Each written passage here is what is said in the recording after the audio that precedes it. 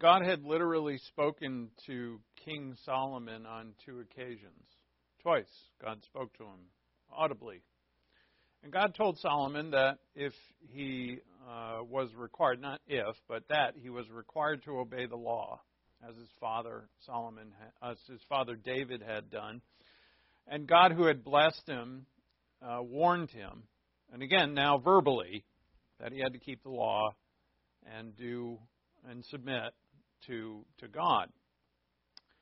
Part of that law was that the king, we saw this on Sunday in Deuteronomy 17, the king was to have one wife. He was not to multiply wives.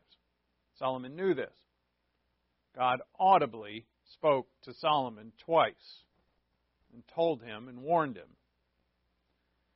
So Solomon, sometime later, went ahead and married 700 women.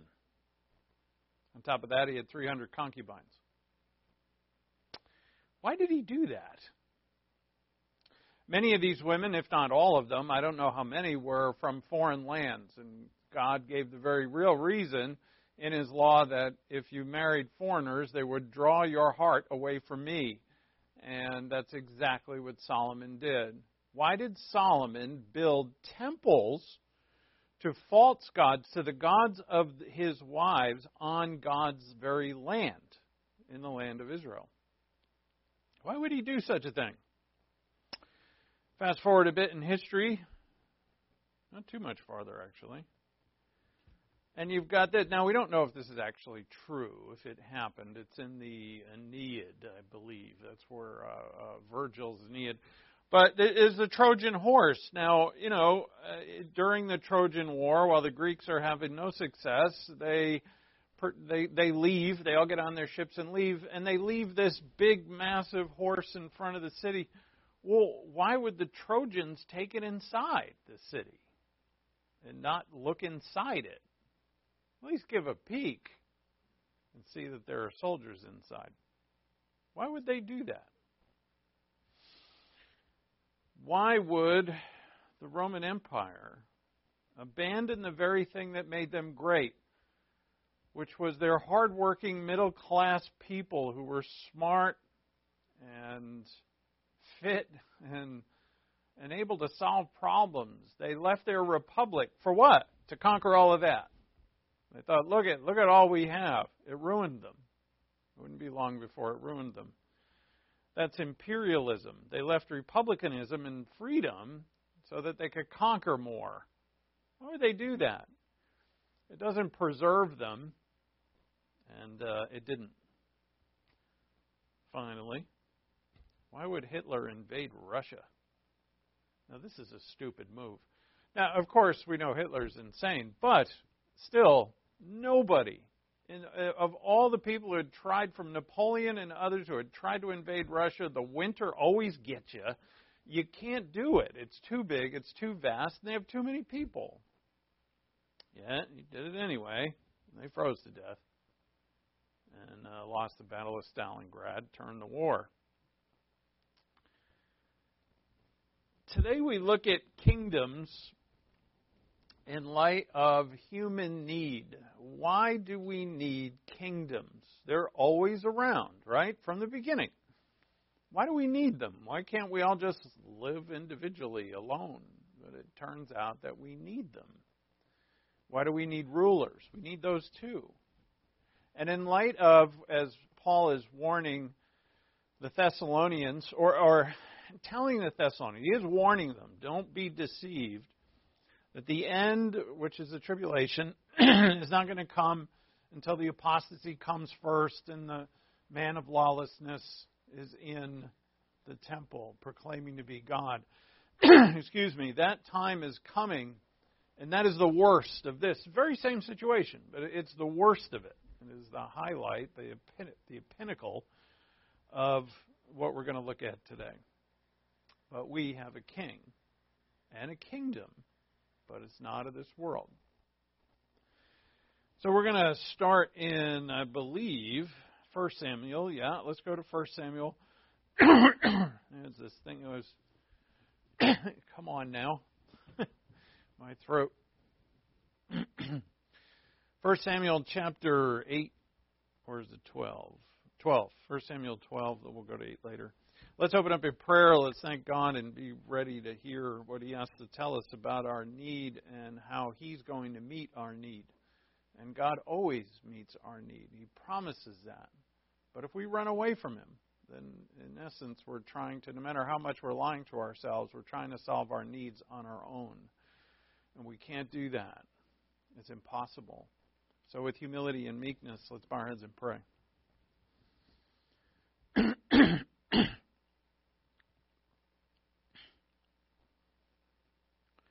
Our Father in heaven, thank you for your word, and thank you that through your word we are instructed in all ways. We thank you that you guide us in our personal lives and looking at history, looking at the world that we live in, not being stressed and having joy, being a light to the world. And that's what we look for today, Father, through our King and the kingdom which you have already created from the foundation of the world, that we are members of. We're not physically in it yet. Show us, Father, how to be lights to the world as those who live to our King, for our Lord and Savior, and in the ways of His kingdom. May we not be deceived by the kingdoms around us in the world. And in light of course, we thank you for the learning of the great kingdom that is to come, that will conquer the whole earth, but that will not survive because it is the pinnacle of evil. While we are persecuted, Father, and while we are tempted, show us how to stand firm, each of us individually, to know how much we are loved by you. And we ask this in Christ's name. Amen.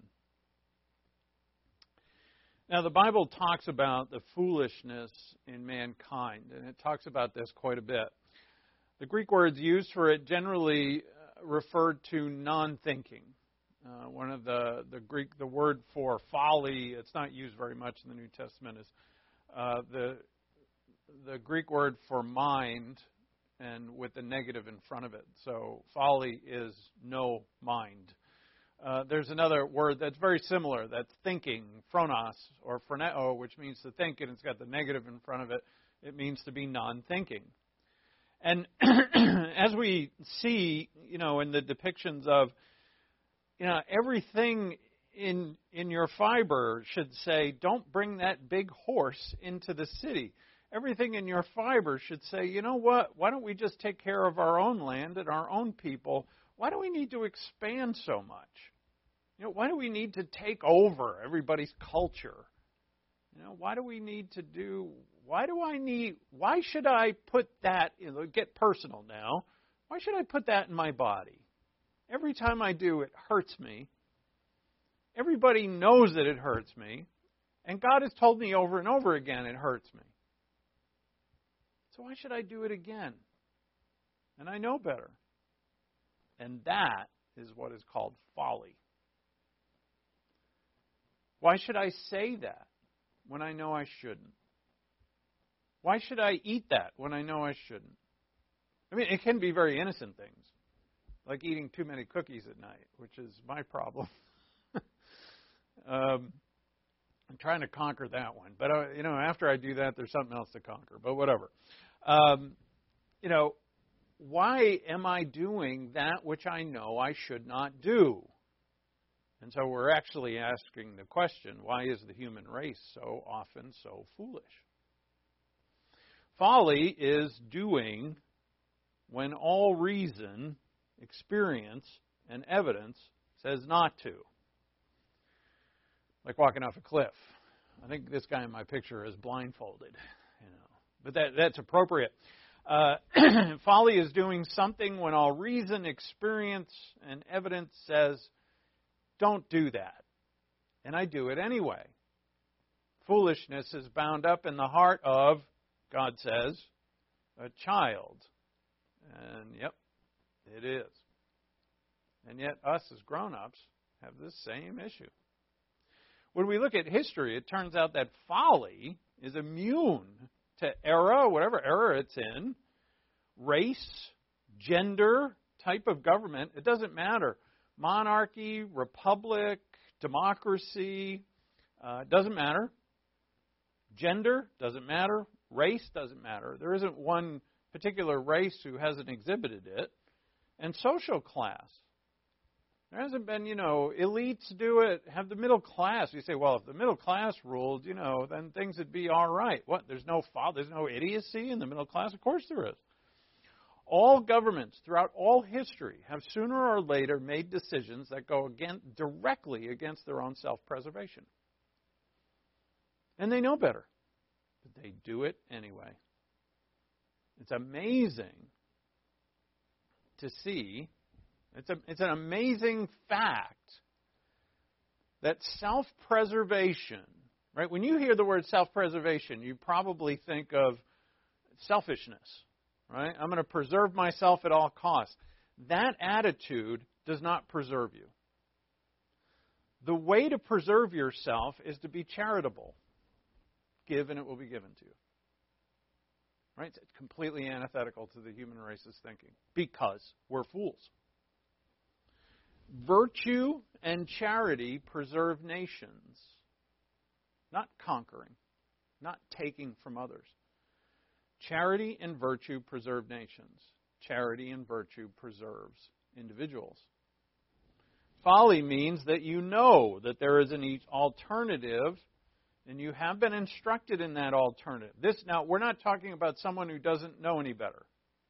All right? There are times where we do things we're like, wow, I didn't know that was bad for me.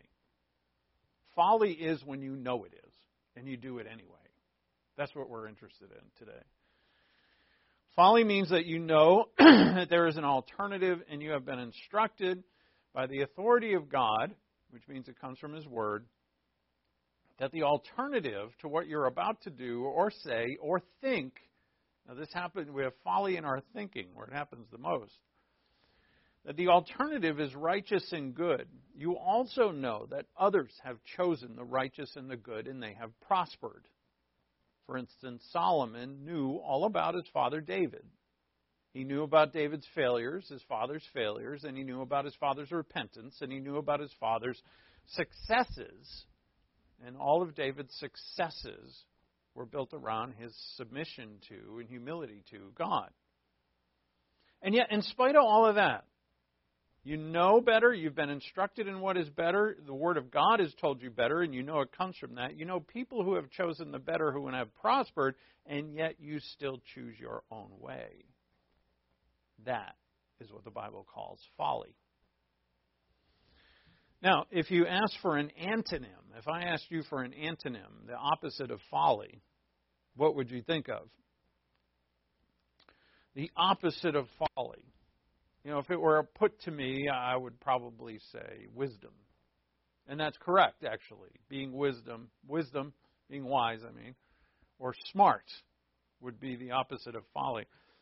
But there's one opposite of folly that would not come to mind, I don't think, to any of us, and that is meekness.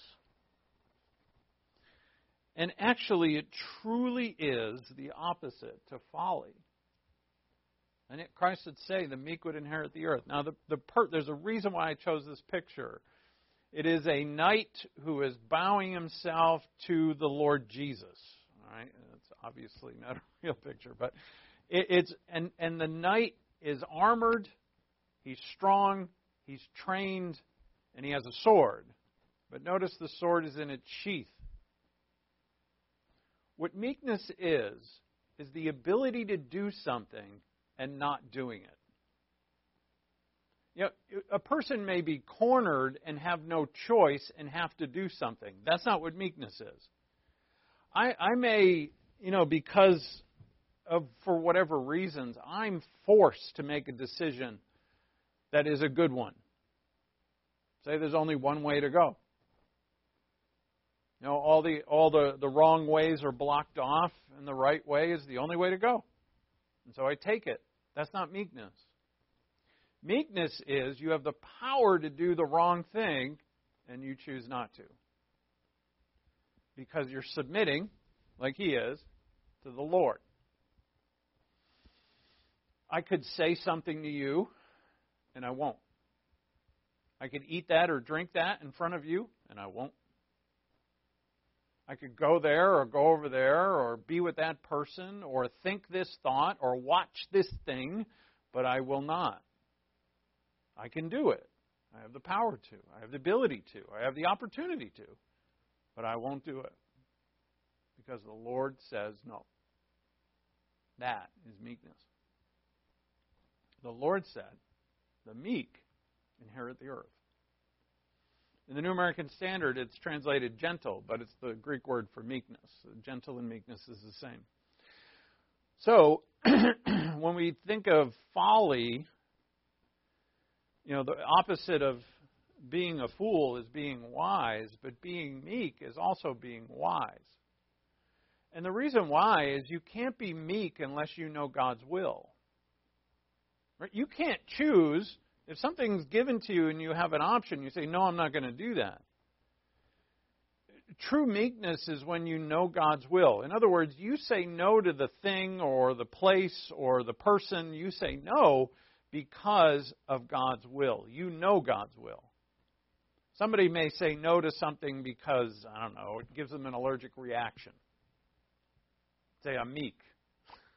Right? I won't eat that because I break out in hives. Well, that's self-preservation. That's not meekness. Meekness is you know the right way. And you could absolutely do the wrong way. But you bow your knee to the Lord and say, your will be done. And hence, you have to know the will of God to do it. You have to know the Lord to do it. Hence, meekness is wisdom. One of the examples we find in the early church is hovered around eating meat sacrificed to idols. It was a big issue because there was a lot of that stuff in the cities. In Corinth, Paul writes a whole chapter about it in 1 Corinthians chapter 8 that the Christians were, the meat sacrificed to idols it's offered, it's at the market. Can I buy it? I mean, can I eat it? It's offered to some false god. And Paul said to them, well, of course you can, because that God's not real. So just the fact that they offered it to a statue that does have no person to it, yeah, you can eat it. However, Paul said, if you eat it when someone who is, watching you or someone is witnessing you eat it and it would hurt their spiritual lives, it would hurt their understanding because they have no understanding, then he said, don't do it.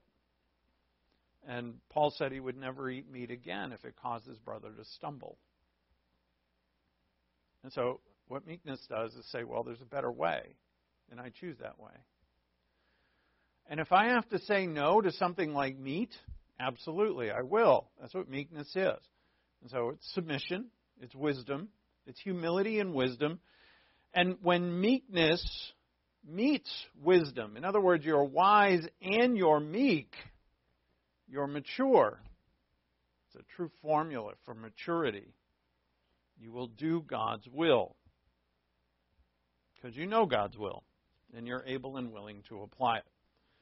You will live life, if you are meek and wise, you will live life according to the rules of the kingdom and according to the rule of your king, and not the folly that we see in this world. Now, Paul tells us in 2 Thessalonians 2, our passage, that the final dispensation of the interim age is the age between the first advent of Christ and the last advent of, the second advent, which is the last advent. The first advent of Christ and the second advent of Christ. It ends with the tribulation, that interim time. And the tribulation is an age where the final imperialist, evil ruler sits on the throne of the earth. That's the Antichrist.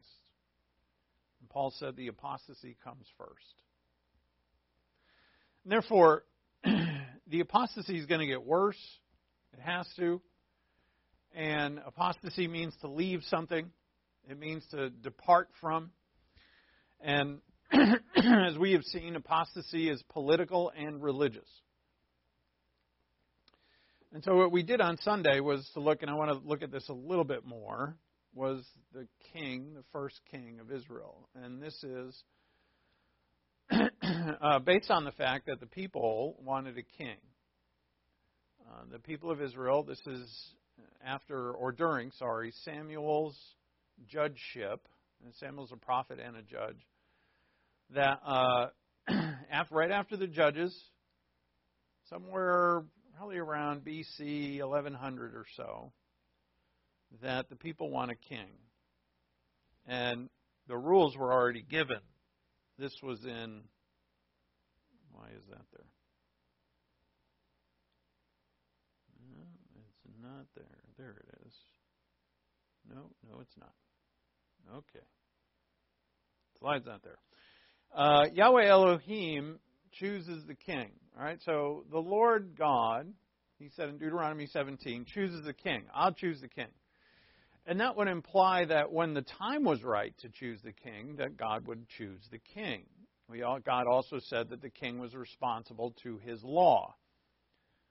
And therefore, when Israel, the people of Israel, wanted a king like all nations, God had already told them that the king was going to be, first off, chosen by him, chosen at the right time, and that the king would have to obey the Mosaic law, and therefore, whatever king Israel would have would be nothing like the kings of the other nations. The kings of the other nations were monarchs of Oriental style, and Israel was warned that if they did gain a king like that, that king would rule them in a certain way. Now again, leaving is the word for apostasy. The king was not to be an apostate. The king was responsible to keep the law. Look at 1 Samuel 12. 12.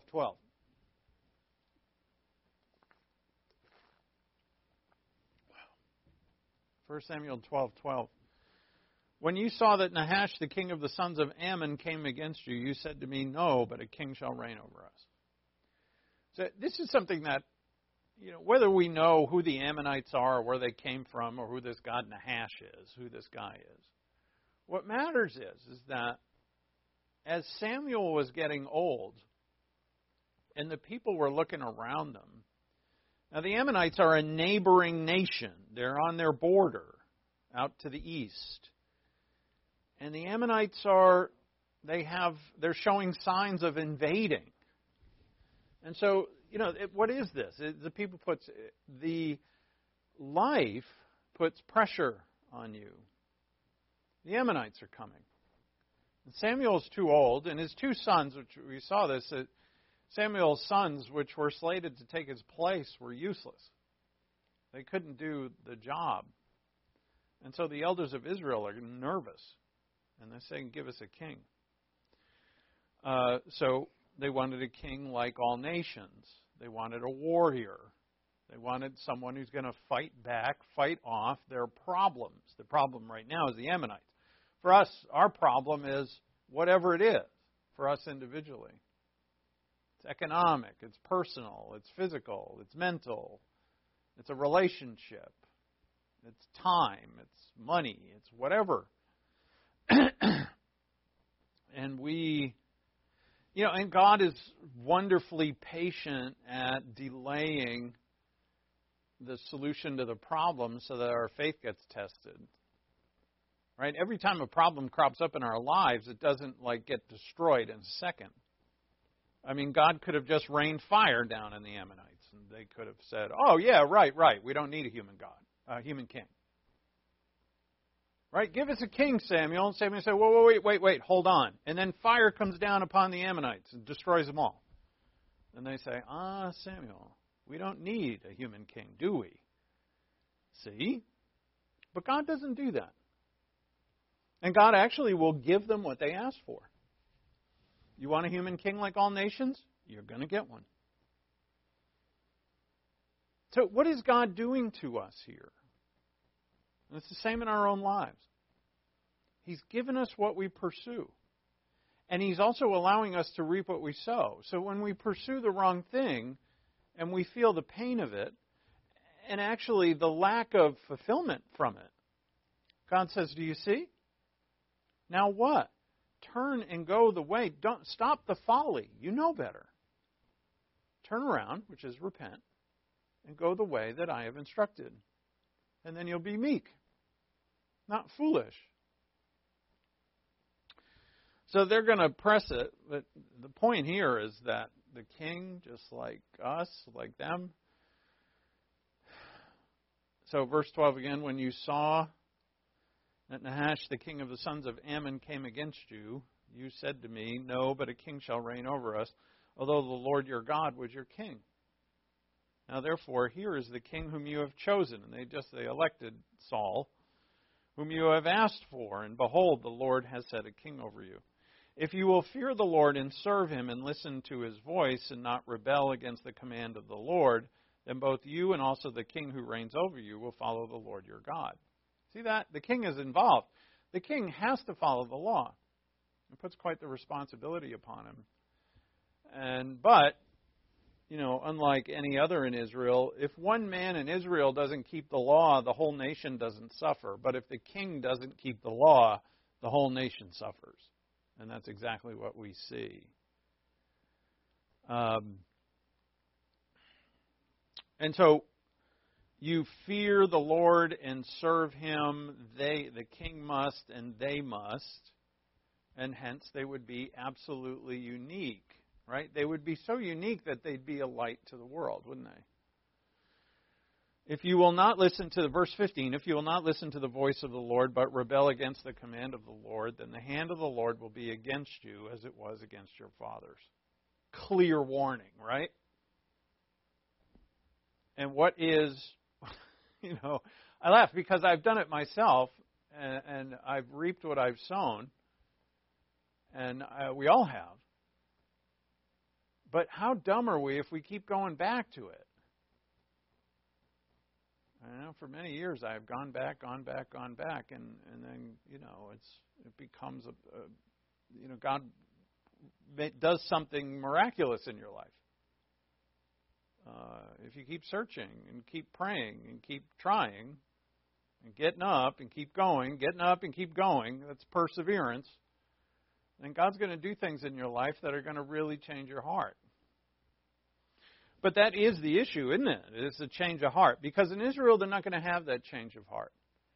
And what's going to happen is, in Samuel, back in chapter 8, God told Samuel to tell them what this king, the king like all nations, what he would do to you. And we would think that after they had heard that would have changed their mind. And this isn't Samuel's hunch, okay? So this is, again, Samuel's going to go to them. We read it on Sunday. And he's going to say, thus says the Lord, right? The prophets all say this. Thus says the Lord. This is not from me. This is not what I think's going to happen. This is what the Lord who knows all things says is going to happen. God says that the king, like all nations, is going to do what the kings like all other nations do. He's going to take your sons and your daughters. He's going to take your land. He's going to commit your sons and your daughters to his own service. After you have worked so hard to cultivate your own land, the king's going to take it. And then he's going to tax you, whereas you weren't taxed before. Look at 1 Samuel 8:19.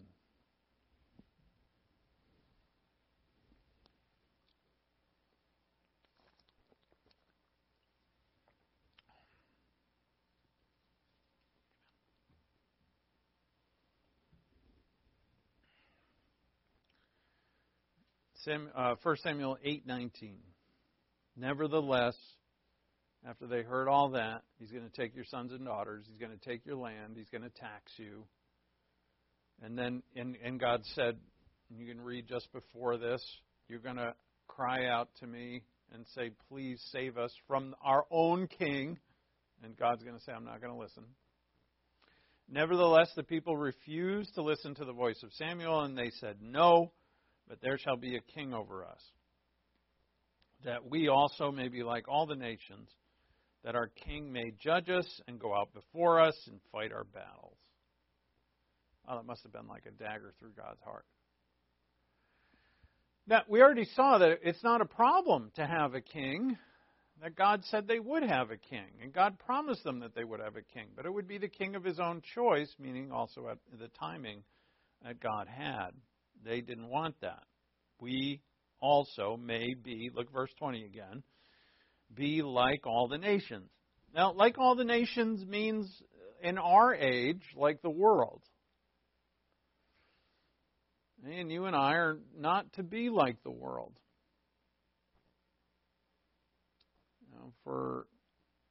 I think with age, it becomes more clarity on this. And those of us who are here are old enough to know that, well, we've been in the world long enough to know that it pretty much stinks anyway, so why would I want to be a part of it? But there's young people in our families, in our congregation that we know, younger people who are still kind of optimistic about what the world is about. And it has to be told to them over and over again that there's nothing in the way of the world. There's plenty of good things in the world, people and materials, and they're all can be used for good. They can all be enjoyed in a good way. But the way of the world is always going to be wrong. So when the world says happiness is a certain way, right there, it's a lie. It's contrary to what God says. The creator of happiness, by the way. What God says makes us happy, the world does not agree with that. Correct. What the world says is a legitimate relationship, a sexual relationship or a romantic relationship that is against God's word. It's not legit. And it's not going to fulfill you. Like, people get into sexual romantic relationships for self-fulfillment. And it's not going to. Because it's not created by God, the only one who can fulfill the human soul. Is this not obvious? And yet, is the world not filled with folly? They say, oh, no, I'm going to find fulfillment in my own way. So we want a king, like all nations, just like, and I want to emphasize Christians who want to be like the world. And there's Christian churches who are trying to be like the world so that they can, fill their seats or something. But we, to be a light to the world, have to follow our king. And our king, Jesus Christ, who was in this world for decades, and his ministry, when he was a public ministry for 3.5 years, he did not conform to the way of the world, even when threatened with death. He did not conform to it. And there's too much of that going on. Hence, Christianity has become weak in the West. It's become weak. Modern Christianity has not even adhered to the inerrancy of Scripture, or the fact that miracles are real, or that Christ is resurrected. There's some areas of, and I think are a part. I wouldn't say they're Christians who don't. Those who don't believe in the resurrection, in my book, would not be Christians. But it's because people have compromised that which is not of the world with the world, that Christianity has lost its strength. And it's a mighty interesting concept. It's not a concept, but a truth, that to be heavily persecuted is to be strong. I mean, persecuted for the right reasons, obviously. So in verse 21, now after Samuel heard all the words of the people, he repeated them in the Lord's hearing.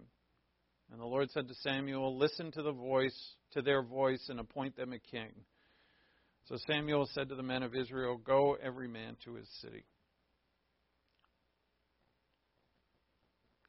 Now, it would take until Solomon for all of this to come to fruition, but it would, word for word. Solomon would become that monarch. David somewhat, because David did multiply wives for himself, and he built a kingdom. But David was also one who repented of his failures, and really, in every case after he repented, he worshiped God. So David was definitely a man after God's own heart. But Solomon was not. And Solomon's son, Rehoboam, was definitely not. He was just as bad as Solomon in his later days. And Rehoboam made dumb decisions, and it happened through him that the kingdom split. Solomon's son would make a terrible decision that would cause the kingdom to split. And the northern kingdom, which was given the name Israel or Ephraim, would become conquered and taken into captivity. And more accurately, they would be dispersed to the east. Now, some call them the lost 10 tribes. They're not lost. We know where they went. They're not lost. They went to the east. The Assyrians took them away. The northern kingdom, about 150 years, the southern kingdom, Judah, about 150 years after the northern kingdom, would be captured and destroyed by the Babylonians. They would return, rebuild their city. But they would never have a king again. It's of extreme importance because in Judah, in the southern kingdom, after the Babylonian conquest, they would never have a real king. And then, never again. They still haven't. But they wouldn't have a king right up until Jesus Christ came to them and said, the kingdom of God is in your midst. Jesus Christ is a true king, and he came to them. Now, in 63 BC, 63 years, or about 60 years before the birth of Christ, a Roman by the name of Pompey conquered. There was some restlessness going on in that area, what the Romans would call Palestine, and he conquered it. Pompey conquered it in 63 BC, and he made it a Roman province. And from there would start this new phenomenon that would happen in the world, which was called imperialism. Now, imperialism, briefly, we're going to spend a bit about this later, because our Antichrist is the great imperialist. But imperialism is when you conquer a people and then you put your own your own people in charge over them.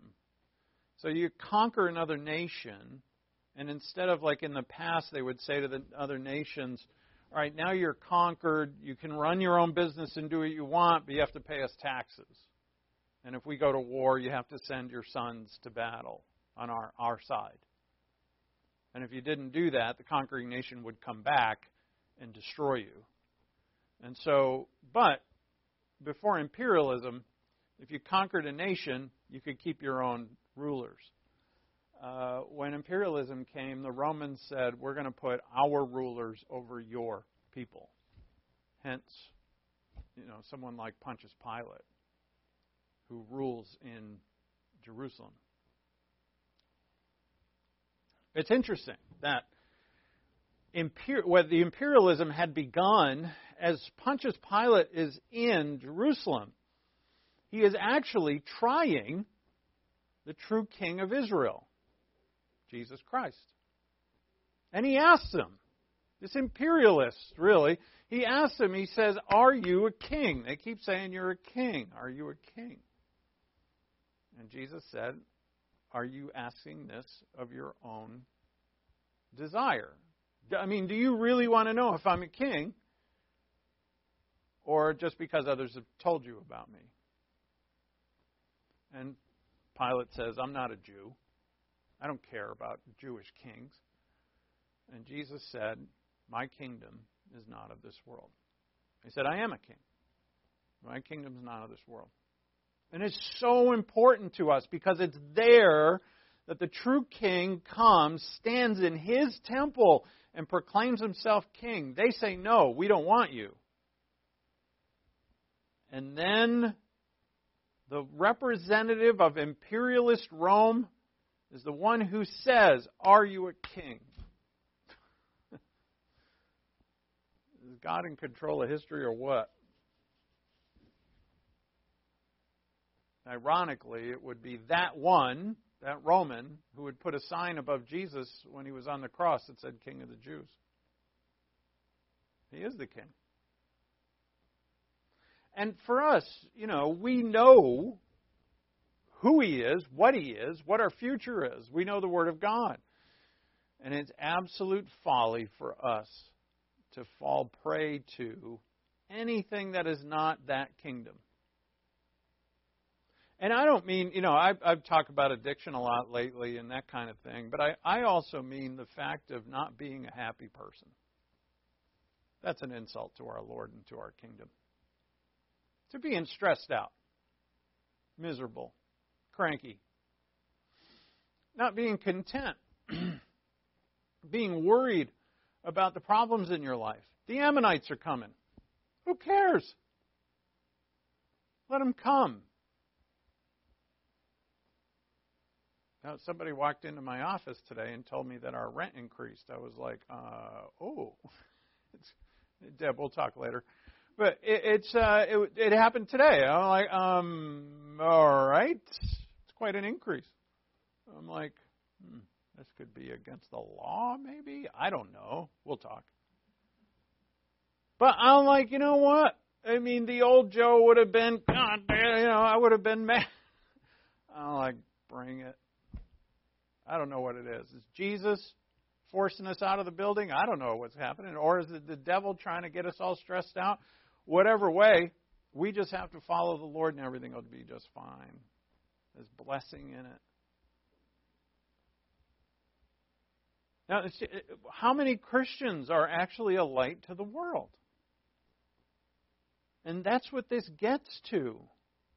Because after Paul says to the Thessalonians, no, you're not in the tribulation because these things have not happened yet. But since you are not of the tribulation and these things haven't happened yet, you need to glorify the Lord Jesus Christ with your life. Glorify Him. And that means you've got to be like Him. Powerful, wise, meek, happy, depending on the Father, not stressed out, not afraid, conquering the problems in your life and the people in your life, not on your own. With the truth, by God the Holy Spirit, you conquer, not making excuses as to why you're miserable or why you're not happy, and it's that fault and their fault, or it's your DNA's fault. Or you're not good enough. That's a bunch of bull. Because God has made you good enough. But He can't conquer that.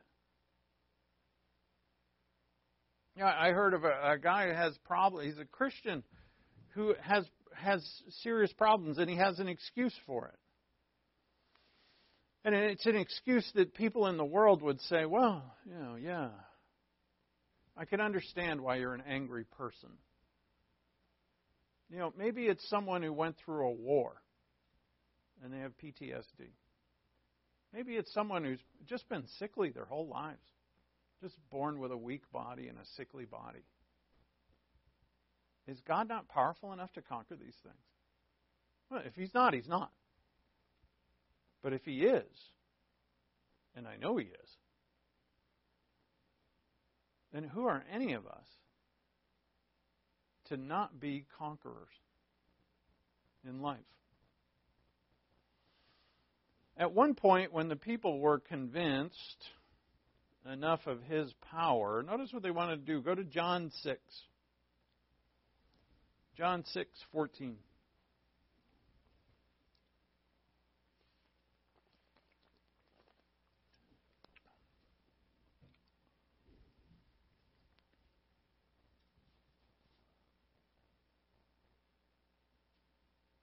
Oh, and by the way, if you're a board of director guy, and you know who you are, and you just heard that, and you're saying, wait a minute, I sent you a text, so check your phone. It's there. And I'll update y'all. John 6:14. Therefore, when the people saw the sign which He had performed, which is, by the way, feeding the 5,000, They said, "This is truly the prophet who has come into the world." The prophet. Now, it would be likely that they're referring right back to what Moses, this is a prophecy from Moses, that God said through Moses that a prophet like Moses would come, and it's in Deuteronomy 18, and they're here Christ feeds 5,000. There are 5,000 men. There's probably like 10,000 people. He feeds them all with loaves and fishes. And then verse 15. So Jesus, perceiving that they were intending to come and take him by force to make him king, withdrew again to the mountain by himself alone. Now, please notice how different this is from what the Antichrist is.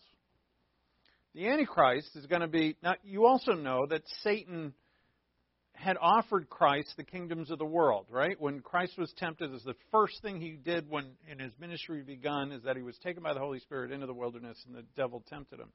And one of the temptations is, I offer you the kingdoms of the world if you'll bow down and worship me. And that same offer is made to the Antichrist. Bow down and worship me, I'll give you the kingdoms of the world. The Antichrist is a man. He's a human being. And to that man, whoever he is going to be offered that same thing. And that man is going to say, absolutely. Yes. It's going to be his dream come true. Talk about folly. Now, we'll spend a little time talking about the folly of that man.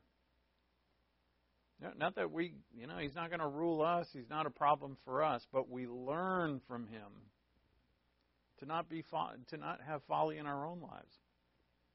But anyway, the people want to make him king. Notice what Jesus does. He doesn't say, well, it's about time you figured out who I am. Let's get this ball rolling. Does Jesus not have the power to destroy the Romans? Well, we hear him say in the Garden of Gethsemane that I can call down 12 legions of angels anytime I want. That's 70,000 angels, by the way. I'm thinking that's more than sufficient to take care of any army that the earth has ever had. But he doesn't even need angels. He's God, right? But he doesn't do it. Nor does he accept this overt political, this is what they want him to be, a political overt way of which to rule. Instead, he withdraws and goes to the mountain by himself to pray. Now, we're not done here, because the next thing that happens is significant. In Matthew, Mark, and John, it's not recorded in Luke, but in Matthew, Mark, and John, right after Jesus feeds the 5,000 and they want to make him king, in all of those three Gospels, he goes off to be by himself. And in all three of those Gospels, when he goes off to be by himself, he sends the disciples on a boat to cross the Sea of Galilee without him. He usually goes with them. He doesn't go with them this time. So he feeds the 5,000. He goes off to be alone when they want him to be king. It says here that he knows it. He knows that they want to make him king. So instead of joining them, he goes off to be alone. He leaves them. And he sends his disciples without him across the sea. And it's stormy night. You always that story, the stories that always start, it was a wild and stormy night. And it was. And in the middle of the night, it says it was, I can't remember, third watch or something. I mean, it's literally like 3 a.m, and they're breaking their arms trying to row across the Sea of Galilee. All of them experienced fishermen, so.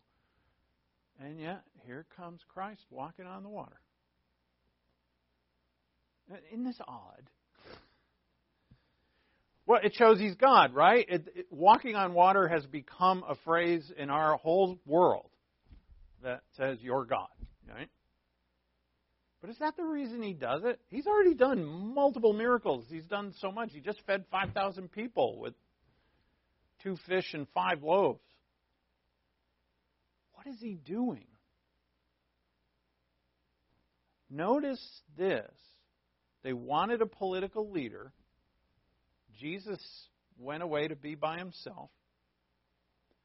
And when it was the middle of the night and no one was around, It was then that he came to his disciples in the most bizarre way. In the middle of the Sea of Galilee, while the wind is raging, and here he is walking along. And they think he's a ghost.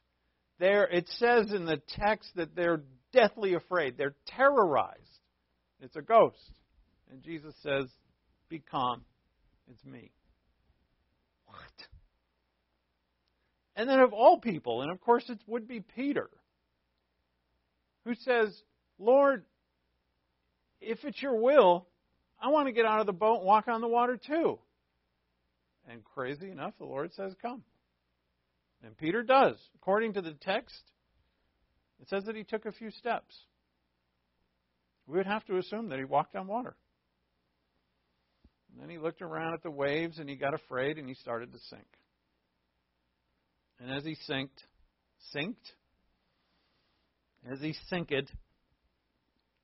he says something that we all say, because we all sink. "Lord, help." That's what he says. "Lord, help me." And Jesus does. And Jesus says, now, Jesus at that point doesn't say, "You know what, Peter, do you realize, Peter, that you just walked on water for a few steps? No one's ever done that besides me. I mean, you're not as good as me, but that's pretty good. Congratulations." He doesn't say that. He says, "Peter, why is your faith lacking?" He actually condemns him. What does this tell us? The Lord is going to come to you. He's already come to you, right? Did he come to you on TV? Did he come to you like in a big scene? They want to make him king. What does he do? He goes off to be by himself. And then he comes to his disciples in the most strange and private way. Every salvation story I've heard from everybody is a bit strange. It's absolutely unique. And it's private. I mean, even people who have come to believe at meetings, like evangelistic meetings or something like that, it's always private, one-on-one. Like the Lord comes to us, doesn't he? His gospel comes to us. And we become believers, and then he says, "Follow me." And if we mature, we're going to actually do it. We're going to be lights to the world.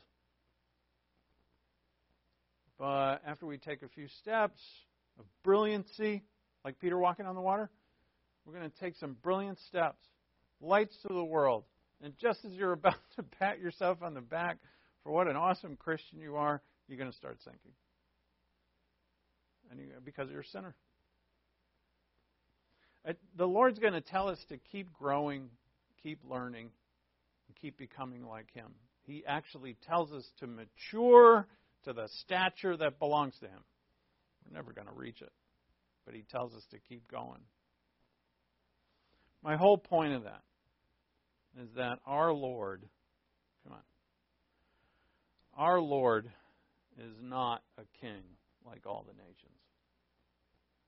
I mean, it's not even close. He rides into Jerusalem how?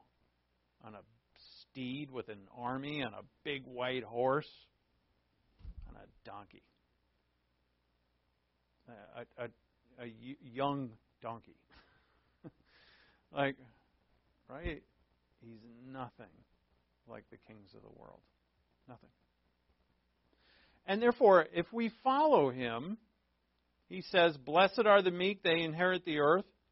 He said, "Come to me, all of you who are weary and heavy laden, and I will give you rest. Take my yoke upon me and learn from me, for I am meek and humble in heart." I am meek, the Lord said. What does that mean? Think about it. Meekness is, again, the power to do a thing and not do it because of God's command. Jesus Christ was God. Talk about power. And he chose not to use it to follow the Father's plan. That's our King. And if you're like him, you will be... See my little bird there? Can you see him? That's a fake bird. I couldn't find a picture that had the scene I wanted with the bird, so I plopped a bird in there. But it's a desert scene where there's nothing, right? And then there's this bright life. We're all supposed to be that. As he said in Matthew 5:16, the meek inherit the earth. He says, let your good deeds shine out for all to see, so that everyone will praise your heavenly Father. I have no excuse here. None.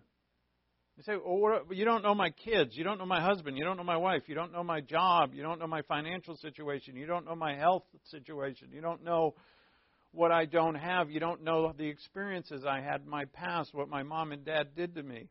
You don't know this. God knows it all, and He doesn't have a separate Bible for you. He doesn't have another thing that says, you had it so rough. You don't have to let your light shine. You can be like a little refrigerator bulb, like a little tiny light.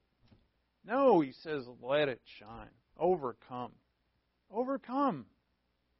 Because of me. Our King.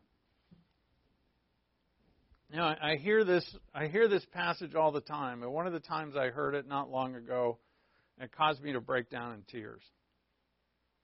And it's this. The thief comes only to steal and kill and destroy. I came, the Lord said, that they may have life and have it abundantly. That I'm the King. I came not to conquer the world. I came to give you life. But what does the thief do? The thief is the sin, the world, the devil. It all falls under the category of the thief. It's the one who robbed you of life. It robs you. He robs you. It robs you. Sin, evil, that thing you think is going to make you happy, that's folly. You know better. Yet you keep going back to it. Keep going back to him or her or there. You keep delving into that kind of thinking. And every time it hurts you, you do it anyway. You know better? You're folly. You don't want to be that. That's the thief. The thief comes only to steal and kill and destroy. I came that they may have life and have it abundantly. If we submit to him, we study, we apply, we obey, we trust, we pray. We are filled with the Spirit. We'll walk in this life as if the kingdom of God is already around us. Happy. Let's pray. Thank you, Father, for your word, and thank you for the kingdom come. Thank you that your will be done. Open our eyes, Father, to the fact of the truth of who we are in Christ Jesus, that we may live with the courage that comes from you, from your Spirit and word. We ask in Christ's name, amen.